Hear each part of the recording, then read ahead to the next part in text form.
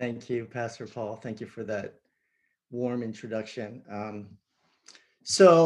It's indeed my honor and privilege to share today's sermon with all of you. Um, yeah, it has been so. The last time I spoke with some of you, it was 2015. That's going to be 6 years uh, come this fall, and it's wonderful to see how Forest Community Church has been thriving and growing by God's grace. Now, Pastor Paul and I go way back. Actually, Pastor Paul, come this fall, it's going to be 30 years. But how can that be? We're both so very young, right?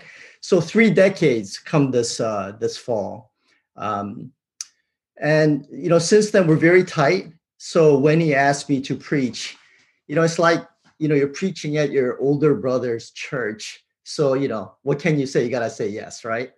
Um, Now, along with all of you this week, I was very surprised, quite surprised, to find out that Pastor Paul had COVID. And I'm sure you were all alarmed. And I've been in touch. I'm sure you have been as well. But I am thankful, along with all of you, that he seems to be doing well. And so our thoughts and prayers are, again, with him for safe, quick recovery, and his family for their protection and their safety. So, well, anyway, when you're preparing for message, and I'm really thankful for Lee, who really worked with me to do the slides because I kept changing it. So um, originally, I was going to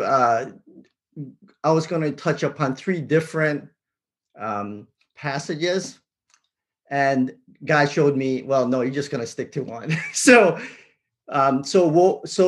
set the context for today's sermon message, which is the new commandment, or what's known as a love commandment.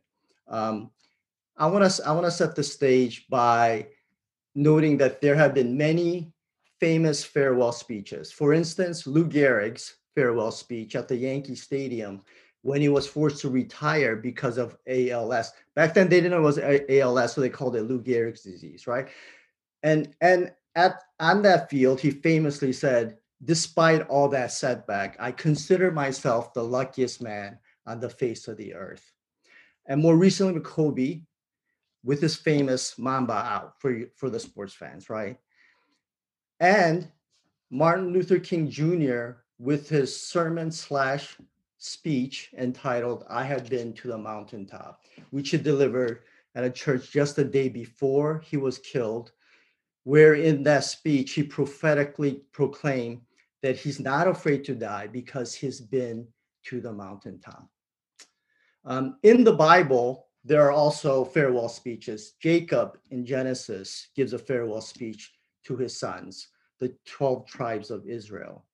And Moses to Israel on Mount Nebo, where God shows him the promised land, but he could not enter it. And King David, and so on and so forth. But for us Christians, the most consequential farewell discourse was given by Jesus as recorded in John chapters 13 through 17. Now, to set the stage, this was the night of the Last Supper where Jesus instituted the Lord's Supper, or the Eucharist, on what's known as Maundy Thursday. Now, as he looked out lovingly at his disciples, Jesus knew it was going to be the very last time he would talk to them as a group before his crucifixion, the very next day, the Good Friday. The disciples had no clue. They were in a great mood, riding high from the triumphant entry 4 days ago on Palm Sunday. Now, being really tight with Jesus, the Messiah, their expectations were sky high. According to Luke 22, the disciples were actually arguing about who's going to be the greatest among them, each jockeying against each other for a higher position of status and honor. Now, Jesus knew what was in their hearts and minds. He also knew that Judas will betray him that night, that Peter would deny him 3 times before the next sunrise, and that all the disciples will soon scatter in utter fear and dismay as Jesus heads to Golgotha to be crucified. So the disciples didn't know it yet, but things will become very dark, very bleak for them imminently. Now, knowing all this, what is it that Jesus wants to say in his goodbye to them? What important message does Jesus want them to remember in the coming storm? That is what Apostle John records in Gospel of John, chapters 13 through 17. And at the very heart of that farewell is what's known as the new commandment, which comes up first in John chapter 13, 34 through 35. Lee, if you can. Okay, so there it is. So let's read this together. A new command I give you, love one another. As I have loved you, so you must love one another. By this, everyone will know that you are my disciples if you love one another. Okay. Now, in unpacking Jesus's new commandment, I will start with the obvious. As Jesus calls out up front when he says, a new command I give you, Jesus's command is an imperative. Can I get that slide up, please?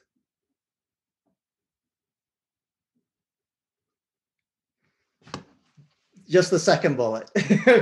Okay, so put that down for me. Thanks, Lee. So as he calls out up front, Jesus's new commandment is an imperative.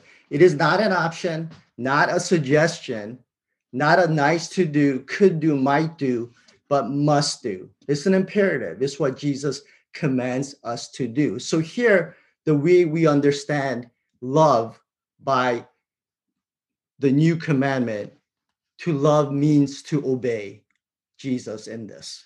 Now, moreover, all three times that Jesus speaks the phrase, love one another. A new commandment I give you, love one another, first time. As I have loved you, so you must love one another, second time. By this, everyone will know that you are my disciples if you love one another, all three times. All three times that Jesus speaks the phrase, love one another, the grammatical tense in Greek that he uses is present active verb. And present active verbs in Greek, what that denotes is active continuous action. So what Jesus commands in terms of loving one another, we are to do this continuously, not as a one-time thing or sometime thing, just a Sunday thing or a house church thing, but an always thing in all places and all times. So given that, the question for us, question for me, question for you, how aware and how intentional am I in obeying and fulfilling this command to love each other, love one another as Jesus loves us each and every day in all places and all times? Now, given this imperative, we might ask, what's at stake? So, hence the title, what's love got to do with it? Why is our obedience to Jesus's new commandment so important? For one, Jesus's imperative is formative. Thank you. Excellent. That is, Jesus's command tells us our identity as Jesus's disciples, as Christians, and as the church. Now, the word disciple in Greek is mathetes, which means disciple, student, apprentice. This word appears 261 times in the New Testament. But how many times would you guess the word Christian comes up in the New Testament? Just 3 times. In Acts 11:26, Acts 26:28, and 1 Peter 4:16. So the first time it appears in Acts 11:26, it goes like this. So for a whole year, Barnabas and Saul, who is Paul, met with the church and taught great numbers of people. Here it is. The disciples, Mathetes, were called Christians first at Antioch. So biblically and in the early church, Christians are synonymous with disciples. They are one and the same. As an aside, how is it that, today when we think of Christian, we have to use qualifiers like committed Christian and disciples, and we talk about costly grace, cheap grace.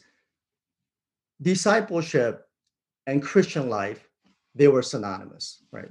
So here, in addition, all the instances of you in the two verses in the new commandment, every time you see a you, that is always in plural, second person plural form. So in the South, I'm in North Carolina, you're in Texas, we all say you all, right? Y'all. So when you see that here, it's all plural, right? So in this sense, y'all that Jesus speaks are his disciples who are present with him, or what's the same Christians as we've seen in the New Testament usage, and what's the same the church.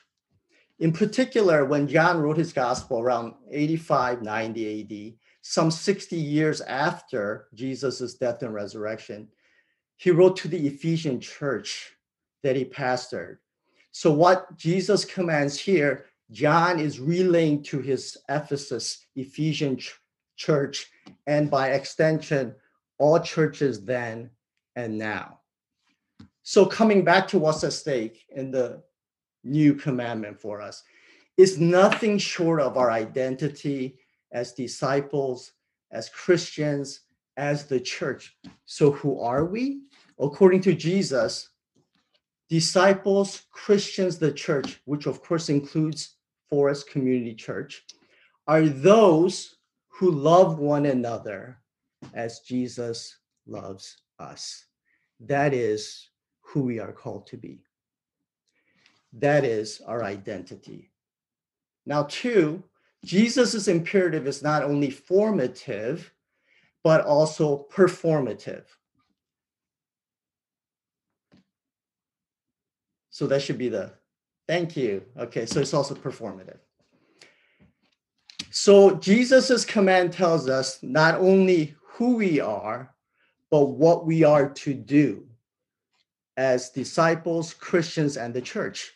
That is, Jesus's command specifies both our being and doing, our person, our identity, and our work as disciples, Christians, and the church. And what is this work? Verse 35 says, by this everyone will know that you are my disciples if you love one another. By this, by your love, by the way we share our love, by the way we love one another, everyone will know that you are Jesus's disciples. As such, it points to Christian witness, Christian evangelism, and Christian mission. Here, we can directly relate the new commandment, what Jesus said now, right before his death on the cross, with the Great Commission, what the resurrected Christ said right before his heavenly ascension. So Matthew 28, 19 through 20. Therefore, go and make disciples. Here's the word disciples again, right? Go and make disciples of all nations, baptizing them in the name of the Father and of the Son and the Holy Spirit, and teaching them to obey everything I have commanded you. And surely I am with you always to the very end of the age. Notice how the word disciple is here too. So our Great Commission is to make disciples. Who are the disciples? Those who love one another as Jesus loves us, of all nations. Now imagine nations full of Jesus believers, lovers, whose chief characteristic, whose primary identity is shown by love for one another. Okay. Now the thing is, whether we recognize it or not, we always witness to something.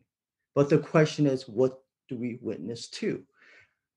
On the one hand, take the book Unchristian. You're probably familiar with this. Barna Group, in the year 2007, they conducted a research in the US with people from ages 16 through 29. So that's millennials, right? And what they researched was to survey and to find out what their predominant perceptions of Christians. And what it included were negative traits such as hypocritical, insensitive, judgmental, and there wasn't any mention of love or loving, what we expect to find if you were to obey Jesus's new commandment. Now, it's a glaring indictment of Christian failure to witness to love. But on the flip side, though, I think it's a huge opportunity to witness to Christ's love. Now, on the other hand, remember how you came to believe in Jesus. I mean, it's really rarely, and certainly wasn't my case, that we come to our conversion, we come to believe because of a knockdown argument of apologetics.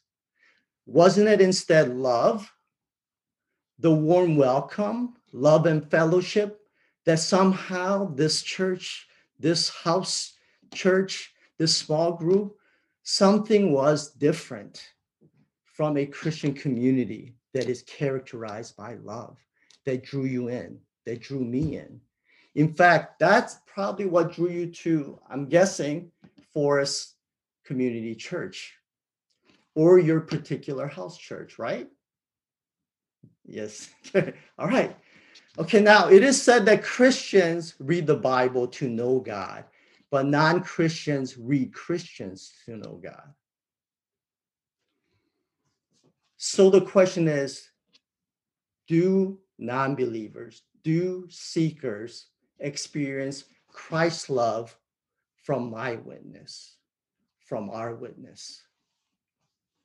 So to recap, Jesus's imperative is both formative and performative of who we are and what we do as disciples, Christians, and the church. And the question again is, how aware and intentional are we in obeying Jesus in this? Okay, now, but note that this love Jesus speaks of is not any love that arises from us naturally, independently, as if sui generis, that is, love that's generated from us on our own. In other words, we are not called to love each other with our finite, limited human love, but rather the Greek used here for all instances of love mentioned is agape, divine love, that originates not from us, but from Jesus to us, so that the agape love that Jesus commands to share with each other flows from Jesus's agape love to us. It is love then that is utterly dependent, utterly conditional on Jesus first loving us. Jesus's "as I have loved you" precedes and conditions our loving each other. So we are able to agape love each other only because Jesus first agape loved us. Agape is therefore Christ, the Creator's divine love, which Christ himself enables us, the created, to receive and participate in it. And as Jesus is fully divine and at the same time fully human, agape is perfected, fulfilled in Jesus's divinity and his humanity. And in Jesus, Creator's agape and creation's agape comes together. Thus, what makes the new commandment new is Jesus. Jesus makes all the difference. Now, speaking of commandment, what then is the relationship between the new commandment and the greatest commandment? Thank you. Before that, do you have the Matthew 22, 37, 39? Thank you. Jesus replied, love the Lord your God with all your heart and all your soul and with all your mind. This is the first and the greatest commandment. And the second is like this: love your neighbor as yourself. Whereas the greatest commandment, for the greatest commandment, the principal actor, the doer is us, who are commanded to love God and our neighbor. But in the new commandment, notice it is Jesus who alone is perfect in his love of God and love of neighbor, whose love enables us secondarily to fulfill both the greatest commandment and the new commandment.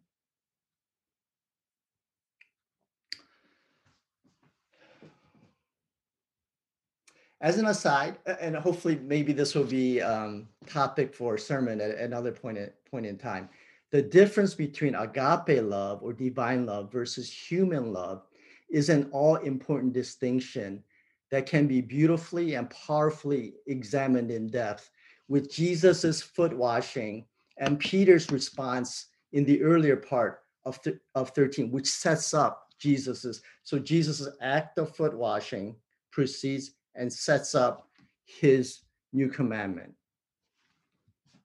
I try to wrap that in. There was just no way we could do this today. But anyway, okay, so we'll park that.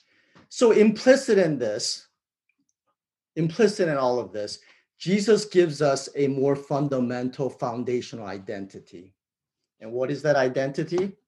Thank you, right? What is that identity? As Jesus declared, as I have loved you, makes clear that identity is that I am Jesus's beloved. So who am I? I am Jesus's beloved. Okay, we'll pause here. Can everyone repeat after me? I am Jesus's beloved. Okay, all right. Now, throughout the Gospel of John, he does not refer himself as John, but as either the disciple whom Jesus loved or the beloved disciple, which he does 5 times explicitly in the book of John. Now, scholars, as scholars often do, they debate why he referred to himself this way. Now, some speculate that it was to keep John anonymous for safety and security reasons, since Christians were severely persecuted at the time of his writing. And still others cite his modesty, his humility in not pointing out his own name. But isn't there a much simpler yet much deeper theological reason? Because it is, to him, it is his most important, his truest identity, that above all and by far, John saw himself, he identified himself as Jesus's beloved. This is why he's known as Apostle of Love. Moreover, given how theologically rich the Gospel of John is, and those of you who have taken John discipleship know this, right? if you've taken it with Pastor Paul, you know you can appreciate how richly theological and Christological Gospel of John is. And because of that, he's also known as the theologian, Apostle of Love, as well as the theologian. Now, if you take the two together, John's theology then at its core is theology of God's love, is theology of Christ's love. And If the gospel of Jesus is the greatest story ever told, it is also the greatest love story ever told. And in that all of the Bible testify to Jesus, then the Bible is God's love letter to us. All of the scriptures testify and affirm the triune God's love for us, most supremely in Jesus Christ. And as you are aware, John 3:16, for God so loved the world that he gave his only begotten Son, that whosoever believeth in him should not perish, but have everlasting life. The King James Version is always good on that one. This verse, which Martin Luther called the heart of the Bible, or the gospel in miniature. All of this points to the fact that the most profound theological truth in my life is that Jesus loves me, is that Jesus loves me. Now, Karl Barth is a renowned scholar. Pastor Paul and I share our mutual love of Karl Barth. If you see behind me over here, this whole stack is Karl Barth.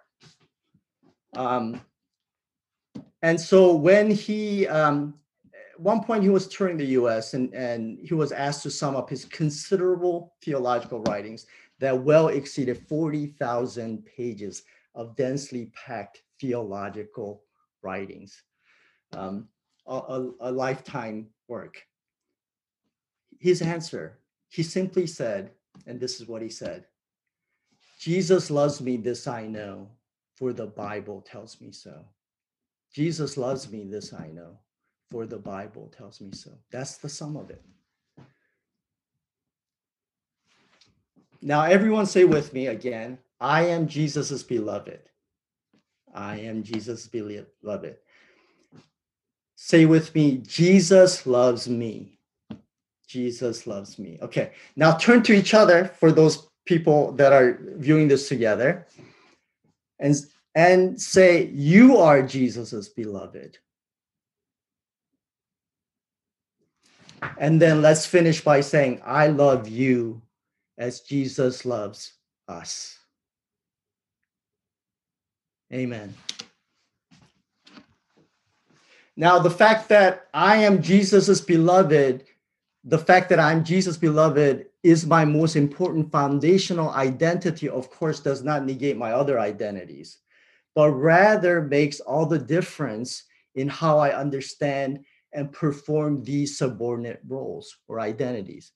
Now, so how does knowing that I am Jesus's beloved shape how I should love as a husband, as a son, a father, teacher, Asian American? And moreover, in terms of practical everyday things, how does it make a difference in the way I interact on social media, discuss politics and religion, respond to racial injustice, etc.?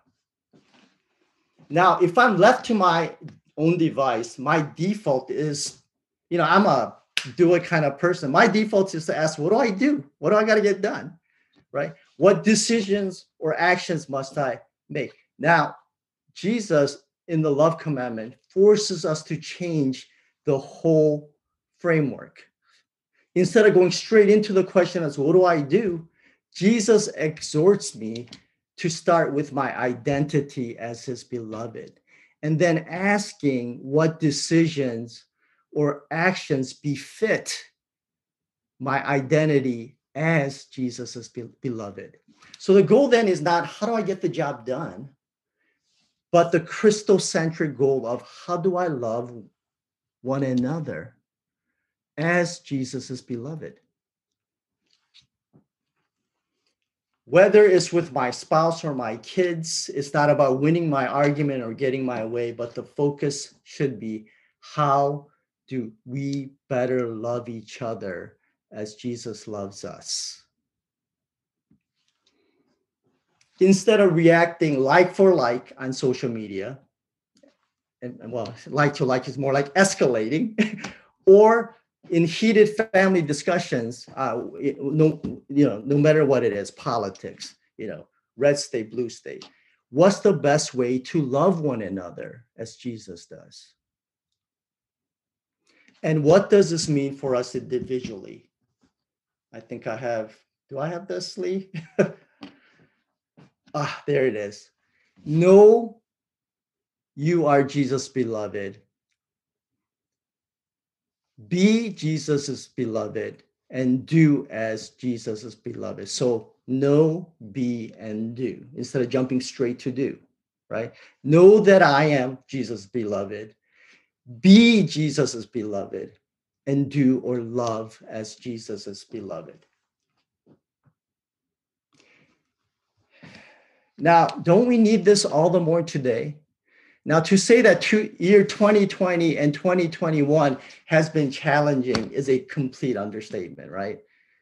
When 2020 began, my wife and I had hopes and dreams for a fabulous year, as I'm sure you all did. So that was a year where our third son, Stephen, was going to graduate from high school, go off to college. We're going to be empty nesters. We had trips planned. We had planned to do some renovation work.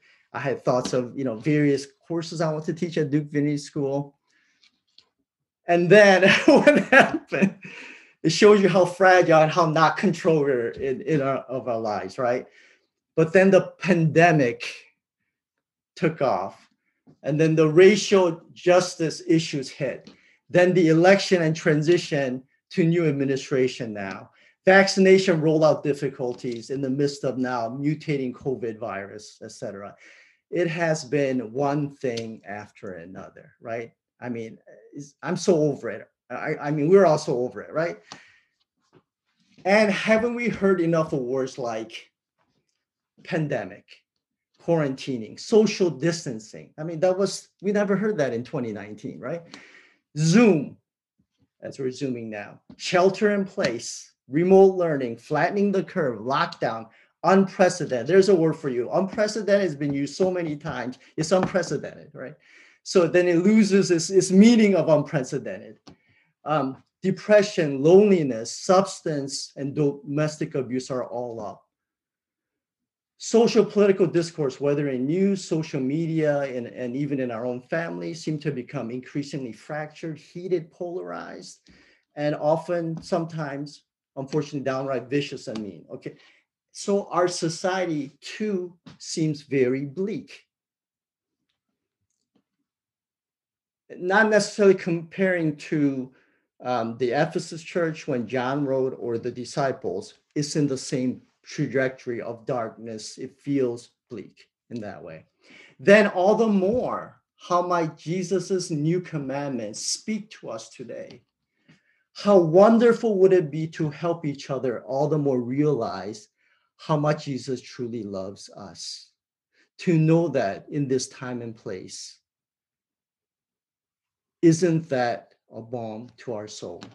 How healing would it be for the world to witness the love of Christ from us? Don't we need Jesus's agape love from each other too? Right?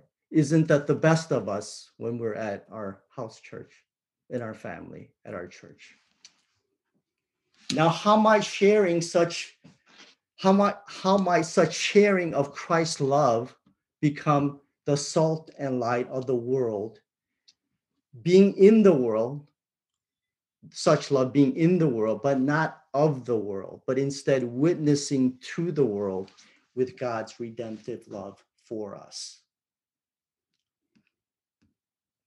So, as the sermon title begs, what's love got to do with it? If it's agape love from Christ to us, it means everything. For those of us who declare ourselves Christians, Jesus's disciples, the church, Jesus's command to agape love others as Jesus agape loved us is at the very core of our identity and our mission, our person and our work. And most of all, It means that we are Jesus's beloved, who are called to love others as Jesus loved us. Now, it is by this love by which all, both Christians and non-Christians alike, will know that we are Christians, Jesus's disciple, the church, his beloved. Amen. Now, I'd like to close with a couple of application, reflection questions, and then a story. First, how can I abide in Jesus and know that I am his beloved today and every day? And you can replace that I as, thank you, Lee, with house church, Forest Community Church. For that matter, you can also put in there our marriage, our family, etc. Right? This is what really helps. Pastor Paul, he does daily bread. I'm just I am, so with Pastor Paul, you, in terms of teaching, in terms of leading, preaching, teaching, that's the place to be. He will help you. He's an awesome shepherd. He will help you abide in Jesus, as I'm sure many of you already know, right? Whether it's your, so the question is, how are you called in particular, whether it's quiet time, whether it's Good Shepherd College, which you have such an extensive list of, with great material, John Discipleship, highly recommended, Genesis, of course, Cornerstone. And then house church. How can the meetings at house church be really a place where the love for each other as Jesus loved us flows and is shown, and Jesus and Jesus's love is at the center.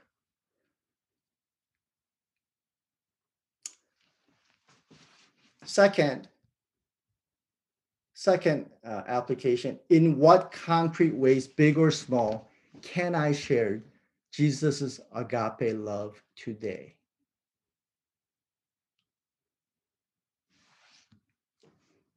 When we wake up,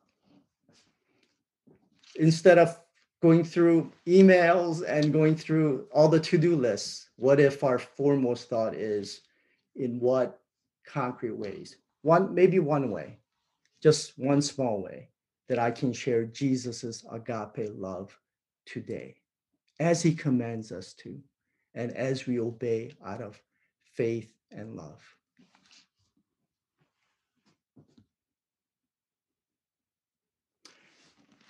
So I want to close with my sharing about when I first met Pastor Paul.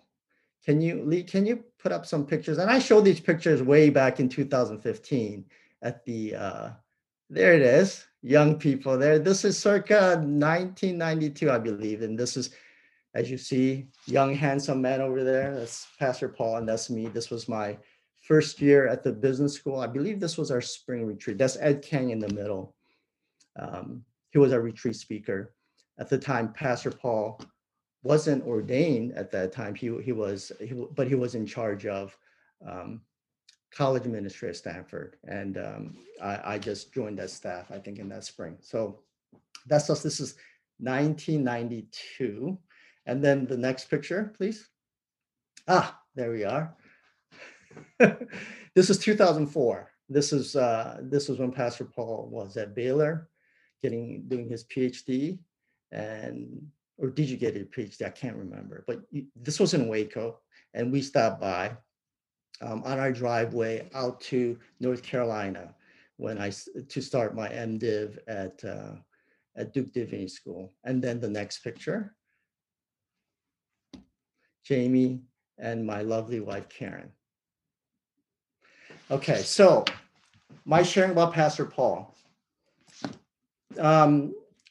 This is fall of 1991. I moved from Boston to Northern California to start my MBA at Stanford Business School. Now, in Boston or Cambridge, I was at a small Korean American church.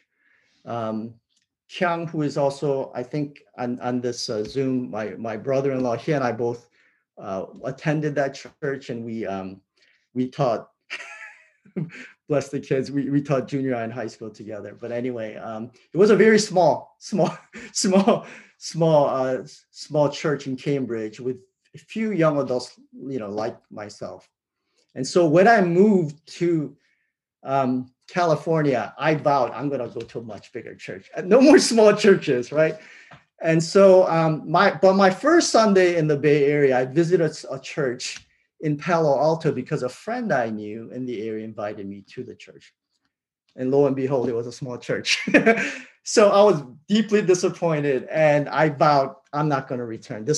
I'm one and done here, right? I'm going to go to church and sayonara, right? Okay, now, when I was there, I did meet Pastor Paul that Sunday, who at the time, as I explained, wasn't ordained, but was head of college campus ministry at Stanford.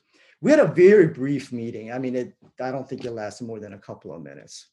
So then, lo and behold, to my own promise that I made, I went to a much bigger church up closer to San Francisco City.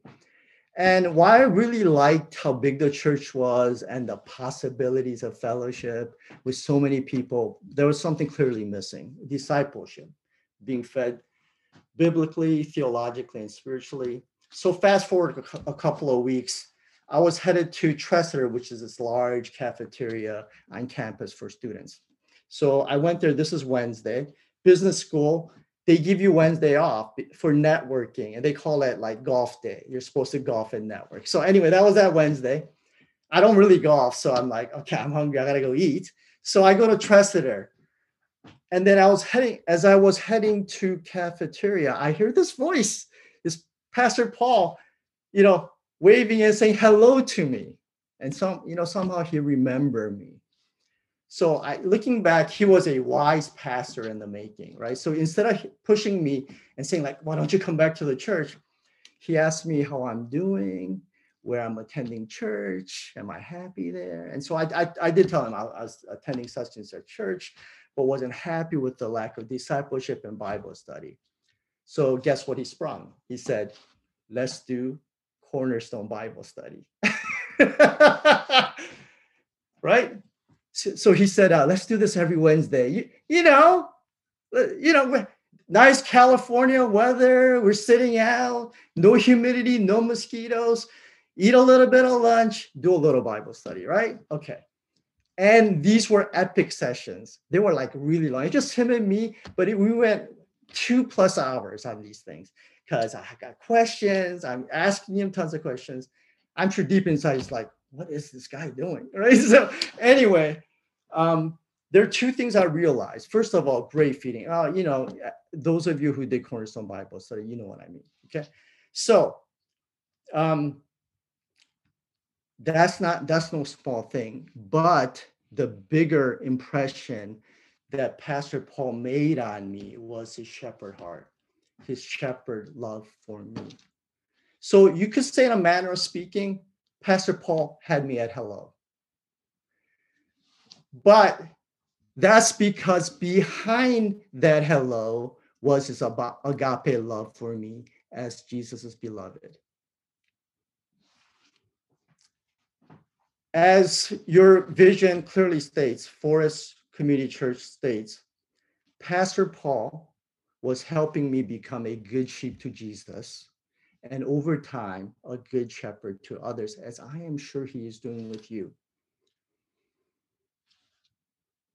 Which means, per the new commandment, helping me to abide in and receive Jesus's love for me, and in turn, with that love, loving others as Jesus loves me.